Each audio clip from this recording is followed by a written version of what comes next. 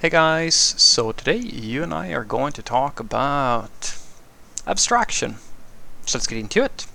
So the question in question was, Frederick, do you feel that introducing abstractions inevitably means giving up a certain amount of power and flexibility?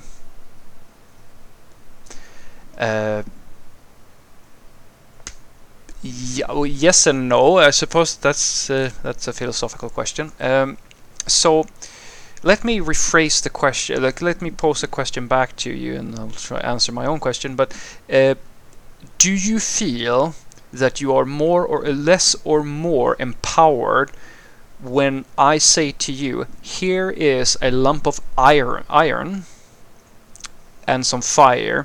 Go and make your own set of your own fork or your own spoon"? Or do you feel more empowered if I give you a fork or spoon or knife or something like that instead? Do you feel like getting access to raw materials versus being handed the finished product has given you or given or taken away power and flexibility?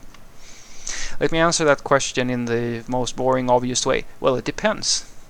Are you trying to achieve the goal of eating, or are you trying to create a fork? Because if you're trying to create a fork, or like you're looking to get a really nice fork or spoon or knife or whatever, right? Then the iron is preferable with the fire, so you can actually forge your own thing, right? But if that's not what you're looking for, well, then that's going to be a big hassle. You're actually you're going to lose a lot of time in order to get yourself to a point where you can actually eat something, if that is what you're looking to do. And so abstraction and in terms of empowerment and flexibility, it really comes down to what the end goal is. Because the wrong abstraction, depending on what you want, is going to absolutely hinder you. It's going to it's not going to empower you. It's actually going to remove your ability to do a lot of stuff. I mean, if we're going to be really broad about it, a wall around your town, like back in the Middle Ages, was a really nice thing if there was an invasion and you were on the right side of that wall. But if there was an invasion and you were on the other side trying to get in, it's not the nicest thing in the world, right? So power and flexibility, I think, are very subjective terms, because by today's standards, if we think about the empowerment that we have from human society, the amount of time that we have on our hands and being able to do things, and all the benefits that come with modern society, they have been built up through quote-unquote abstractions and innovations over generations. Same thing with software development. If we go back to the early days of software development, guys, the amount of this is the classic saying, right? I stand on the shoulders of giants. And those abstractions, though, would you say that they have reduced your flexibility, or would you want to go back and write everything in assembly or write binary, etc., etc.? Because an abstraction isn't limiting inherently. It is down to the purpose of what you're trying to achieve that I argue for.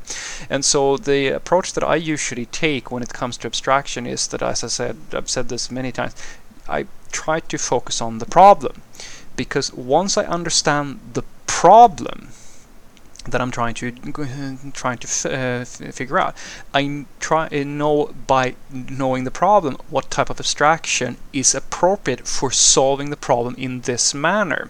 Now, the dangerous part here is, of course, that you don't ever always know what's going to happen even further down, and so forth and so forth. But as a general guiding rule, it's sort of, well, in a sense, it is how I would imagine an ideal situation environmentally. That perfect balance between innovation and environmental awareness would work, where we figure out just the amount of, let's say, water, like fresh water or so forth. How do we extract the absolute maximum amount of fresh water for our society without damaging the sources of that fresh water?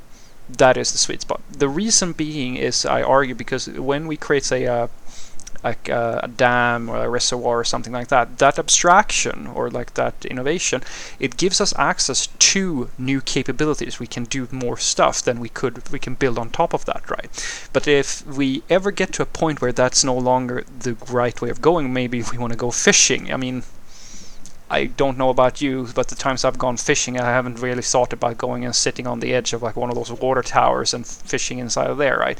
But I want to go to the lake. So it's sort of like having this mindset where I need to take a piece of the cake, not eat your cake and have it at the same time. I need to take a piece of the cake so that I can go and have a piece and do this thing that is going to be like, that's going to give me some benefit, but I can't like destroy the rest of the cake. I still have to have the ability to go back and bring myself another piece. I actually make the same sort of pitch to as an example, for a company that I was working with, where there was this architect who had the idea that, well, we're going to create one uniform GraphQL API for all of the data sources in the entire system, and we're talking like maybe 30 or 40 different APIs.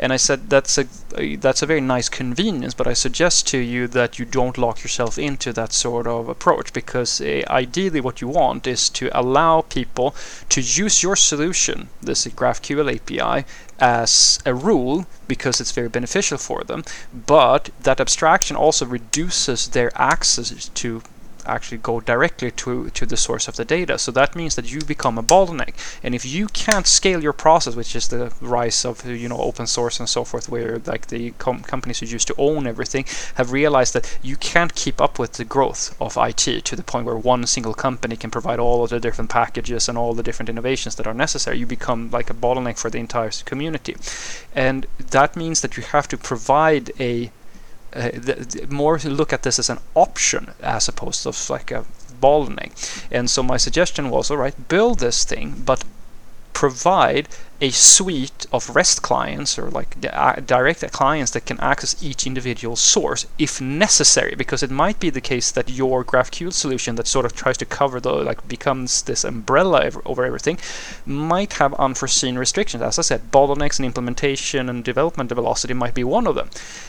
And if that happens, you're actually in the way and you have restricted people. But if you do this, you can consume those REST clients that have been produced, provide this nice functionality, this nice abstraction on top, and give all this benefit and value and unblock people and like make them very more productive. But the people who don't have your use case have not been restricted in any way. It's, as I said, it's like having your cake and eating it at the same time.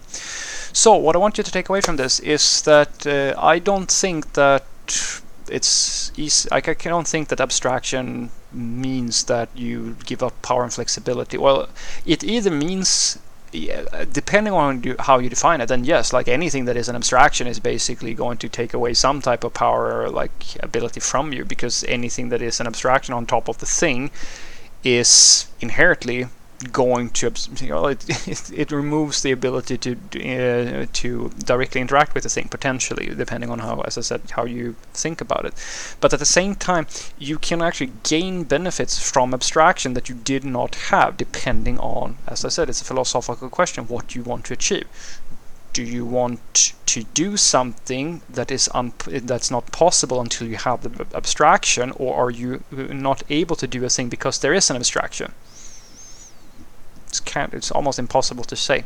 So I don't think that this is it's a philosophical question that doesn't really have much meaning in my personal. It's subjective to the point where every person is going to define it in a different way, and that's why I tell people that my personal way of looking at it is that when you truly understand the problem that you are solving, and you understand that that everything changes constantly, then usually the pragmatic choice, or like the safe choice, is to say, all right, I'm going to create an abstraction for this thing, but I'm not going to make that a one direction change. In other words, it's going to be bi-directional. It means that I can go in one direction, create this added value without removing the ability to go back to my roots and do the thing all over again from the starting point. This is, of course, an idealistic scenario. You may not always have that ability, but whenever possible, I argue that that is, as I said, like having your cake and eating it, or taking a piece, as opposed to like eating the whole cake in one go when you don't know what's going to happen tomorrow. Have a great day.